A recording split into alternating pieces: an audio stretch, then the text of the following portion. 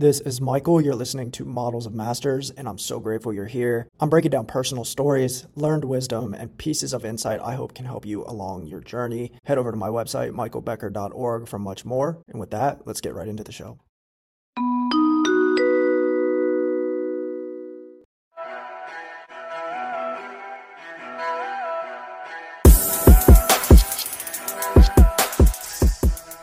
Physical, emotional, financial health and wellness is really important. And that plays also into really what I seek to do in my professional life is providing balance in the markets. So for example, my view of blockchain and cryptocurrency is that it's special just like any other asset class, and that as a special like any other asset class, it can provide really valuable balance to someone's or to an institution's portfolio wellness, so to speak. That balancing, for example, low correlated assets with each other helps to kind of promote financial wellness amidst all the market craziness of what's going on. That, you know, there's always a downtime for something like real estate or for crypto or for stocks, but the goal is to have them balance out so that you're not getting hit with downtime on multiple different fronts all at once. And this is kind of similar philosophy, in the kind of personal health and wellness space, that if you have, your multiple kind of main priorities going and you get hit on one of them, that you don't have your legs swept out from under you in your physical health, mental health. Same thing with financial wellness. Give us a pulse check on the crypto market just from your personal viewpoint. And obviously we saw this huge spike in popularity 2018, 2019, and into the pandemic with the explosion of crypto. In terms of risk, reward, upside, downside, you mentioned leveraging it as a piece of one's portfolio without, sort of telling people this is what they should do. Just what's your personal take on where the crypto market stands today?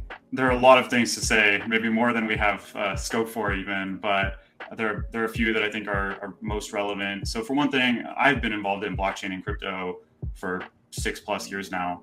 And so this is now my second and a half, I guess, kind of difficult cycle in what's been going on, where I saw the kind of the ICO boom and bust happen 2017, 2018.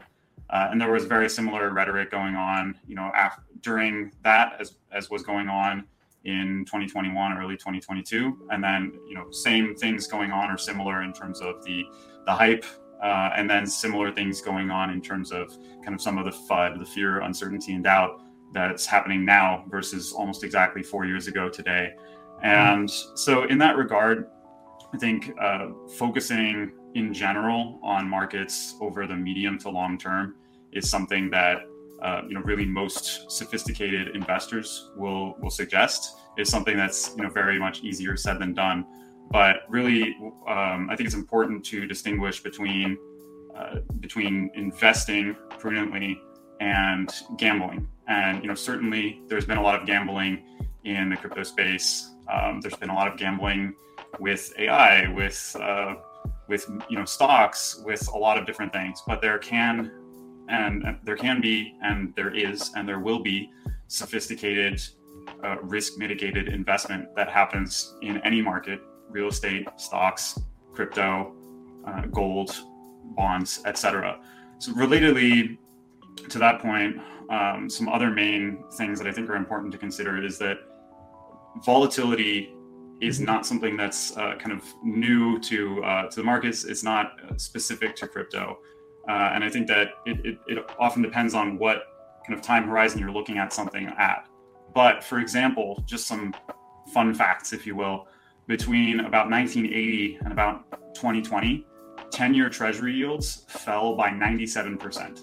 So that's these kind of so-called safe haven assets of bonds that are actually way down, and that have been experiencing some very significant volatility during the course of that long downward trajectory. In contrast, something like crypto, which has had these 60, 70, 80% drawdowns at various points, is something that over a 10, 15-year period, or well, I guess 13-ish year period for the asset class, has been overall net ahead.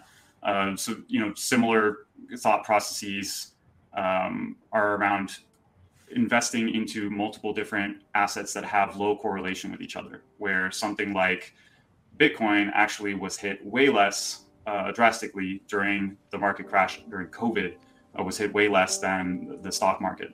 So these are the types of things that we like to think about in terms of what's going on in blockchain, crypto, and related areas. Thinking about some of those other areas for that, you could invest in as an individual or an institutional investor, media, software, even real estate. What's your thoughts on where crypto stands relative to those longer standing, more proven asset classes, say over the next decade, and kind of where do you see the market moving in terms of dollars and attention as we kind of evolve into this more technological world? Yes, it's I guess a number of questions that I think are worth considering there that you raised. So in terms of the evolution of the space, and by that I mean this kind of more broadly speaking, you have blockchain, digital assets, Web3, kind of this broader category. In terms of what a lot of experts are looking at for that overall asset class in the next 5 to 10 years, really we're looking at a multi-trillion-dollar opportunity, where right now the digital asset market cap is at about $1 trillion, plus or minus. But number of experts, including Citi investment analysts and analysts at the World Economic Forum, are predicting a roughly 10 to $15 trillion opportunity for the overall asset class within the next 5 to 10 years. So that's a 10x plus potential increase. In terms of the position of digital assets as related to these other assets we were talking about, real estate, stocks, etc., it's an intricate relationship, and there are a couple of things to mention. First off, I would say that cryptocurrency is a bit of a misnomer. So really what we're talking about, we prefer to use the term digital assets, where some of these assets are intended to be used as currencies, others are intended to be stores of value, yet others have use cases around next generation file storage or data sharing, or even some of them around improving the real estate market or the stock market. So there's a bit of an interrelationship that we see between crypto and these other asset classes. But that said, at the end of it, it shows low correlation with a number of these different asset classes, where there's some transformative potential it has for other markets, but it's behaving with a mind of its own, so to speak. And a related point there is that to the theme of balance we were raising earlier on, ultimately, what a kind of your Warren Buffett's or your various other investors will say is that they're looking to create a balanced portfolio of diversification of different assets, as well as different asset classes. So, conventional wisdom has been, let's say, to have a majority in stocks, and then kind of from there, maybe bonds, maybe real estate, then maybe you have precious metals, alternative assets, etc. So within that thought process, we actually conducted some research of our own through a partner organization called Chain BLX, and they were finding that a vast majority of family offices, high net worth individuals, etc., they said that they preferred to allocate roughly 4 to 5% of their net worth into crypto. So that's, to that point, is something that you will hear people in blockchain crypto say, oh, it's going to replace all currencies, and and we're all going to kind of have this utopian Shangri-La, and it's all going to be based on blockchain. Really, what we're looking at is, where does this fit into the bigger picture of what's going on in the world? I'm curious from a personal perspective, and you don't have to give specific numbers or anything, but for you, how are you slicing up your pie with the different vehicles and sectors that you're putting your money into to grow over the next several decades here? We consider it important to, as part of the strategies we deliver to the vehicles that we work with, we consider it important to conduct diversification, rigorous diversification. So generally speaking, that will include a variety of assets based on market cap. So you have crypto as the overall market, about $1 trillion in value. Of that, you have Bitcoin tends to hover around the 50 to 60% of it mark. And then you have this very long tail from there, where really the top 10 digital assets are, depending on the month or the season, there may be about 70 to 85% of the total market cap. And then from there, it's a kind of a lower and lower, a longer tail. So we consider it important to diversify across high cap, medium cap, low cap, much like you would with the stock market, for example. We also consider it important to for the vehicles that we help operate. We consider it important to diversify across those use cases I was mentioning, such as potential smart contract platform use cases or AI relevant blockchain use cases. There's various others out there. Also consider it important to diversify across the systems and the services that are being used in conjunction with the assets managed, where something like an FTX, there were institutions that say parked all their money with FTX because they were the golden children and they were on Time magazine and all this stuff, or Forbes, but really diversifying the risk especially in an emerging asset class can come down to having a plan A and a plan B and a plan C and then some. For you, I know you've been helping companies and managing teams for 15 years, worked with companies like Citi and Saks Fifth, some amazing big brands. I'm curious on maybe the biggest lesson or even patterns that you've noticed in working with these different companies that tend to repeat themselves over market cycles, that is maybe front of mind for you that you want to share with people or that people should be aware of? I mean, I would say that, to your point, my background spans everything from early stage startups to more mature small to medium enterprises, all the way to digital transformation initiatives within $1 billion+ organizations. And I would say that there are some similarities and some differences, across that board. What I've tended to really find most compelling is innovation across those different life cycles. But innovation, to your question, means something different in a 5-person startup than it does in a 300,000+ person organization like Citi that operates like a nation state. I mean, it's a larger population working for a city than for some countries in the world. Yeah. So in that regard, I think it's important for an individual or for an organization to really identify the soul of the company, and that's something that hits on a couple of different notes. I would say that for a earlier stage organization, there can be a bit more kind of tip of the spear, innovation of doing something for the absolute first time in the market, whereas someone like a major innovation hub in a $1 billion+ organization is really largely more going to wait to kind of copy what's been working and not do what hasn't been working from those other startups. So within that, I think it's important for for individuals and for organizations to know where are their goals, how are they best able to help their customers, and what level of innovation do they want or need versus what level of risk.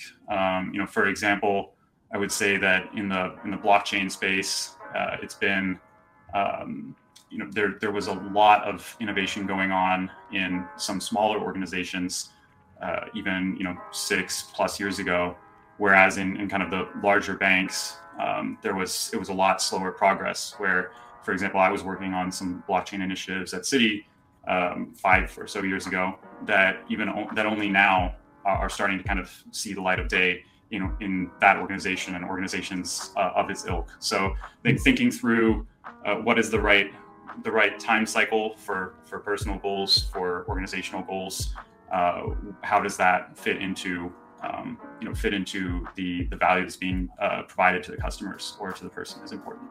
Across the blockchain and crypto sphere, or I suppose this digitization transformation on the planet as a whole, is there anything that worries you or that is concerning when you look at the pace of change that's happening right now? Yes, I would say I am cautious. I think that in general, especially within emerging asset classes, there is strong need for caution.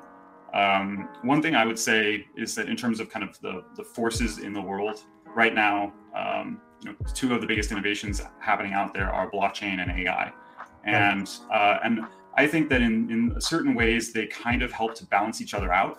Where blockchain is, AI for one thing is very top down, where it's about kind of big data sets. It's in many ways the kind of larger organizations that are going to prevail the most in AI. Certainly there are exceptions and could kind of argue the smaller points around that.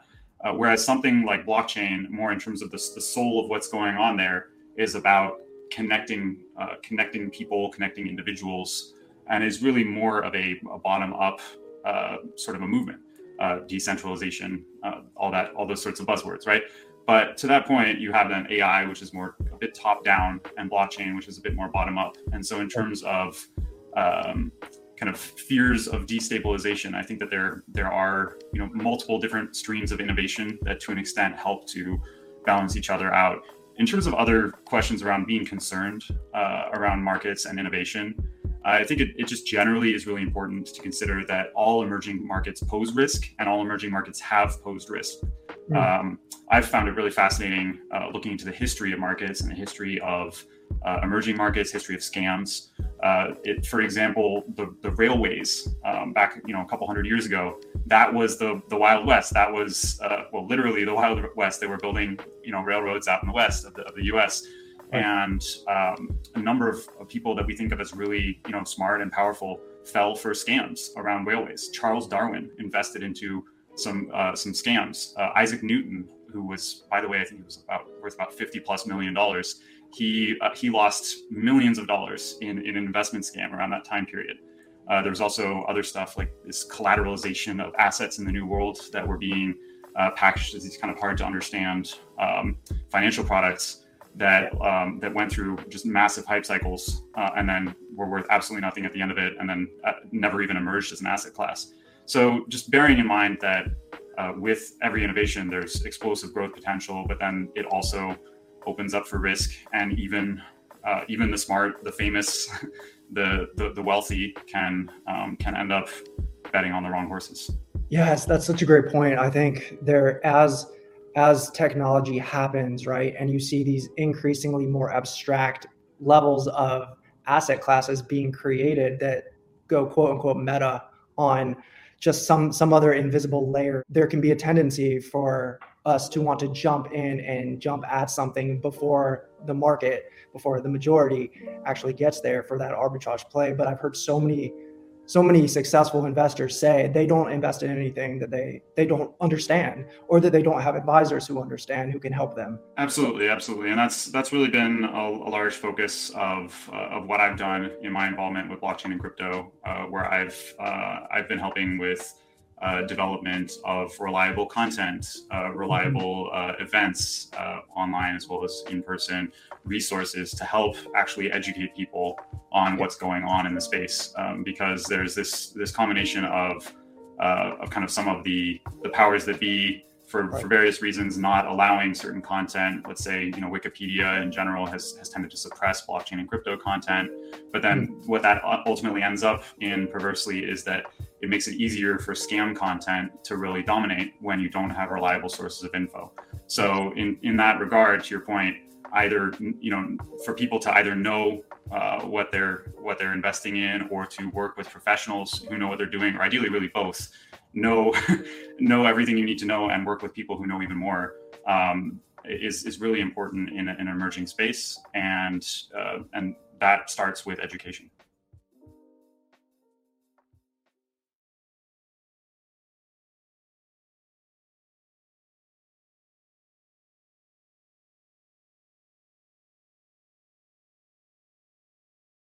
That's it for this episode. Thank you so much for listening. My book, Content Capitalist, is on sale now. Grab your copy by visiting my website or tapping the link in the episode description. I also just released the online learning portal, which expands on what I share in the book. This includes 4 hours of edited, captioned video tutorials and trainings, plus dozens of downloadables and templates. Between the book and the E-Academy, you're going to be equipped to literally blow your revenue targets out of the water and eviscerate your competition this year, all by putting content at the core. Please subscribe to the podcast, rate, review, comment, and share all the things, and hit me up on LinkedIn if you'd like to connect. I am here to serve you, and that's it. I will see you in the next episode.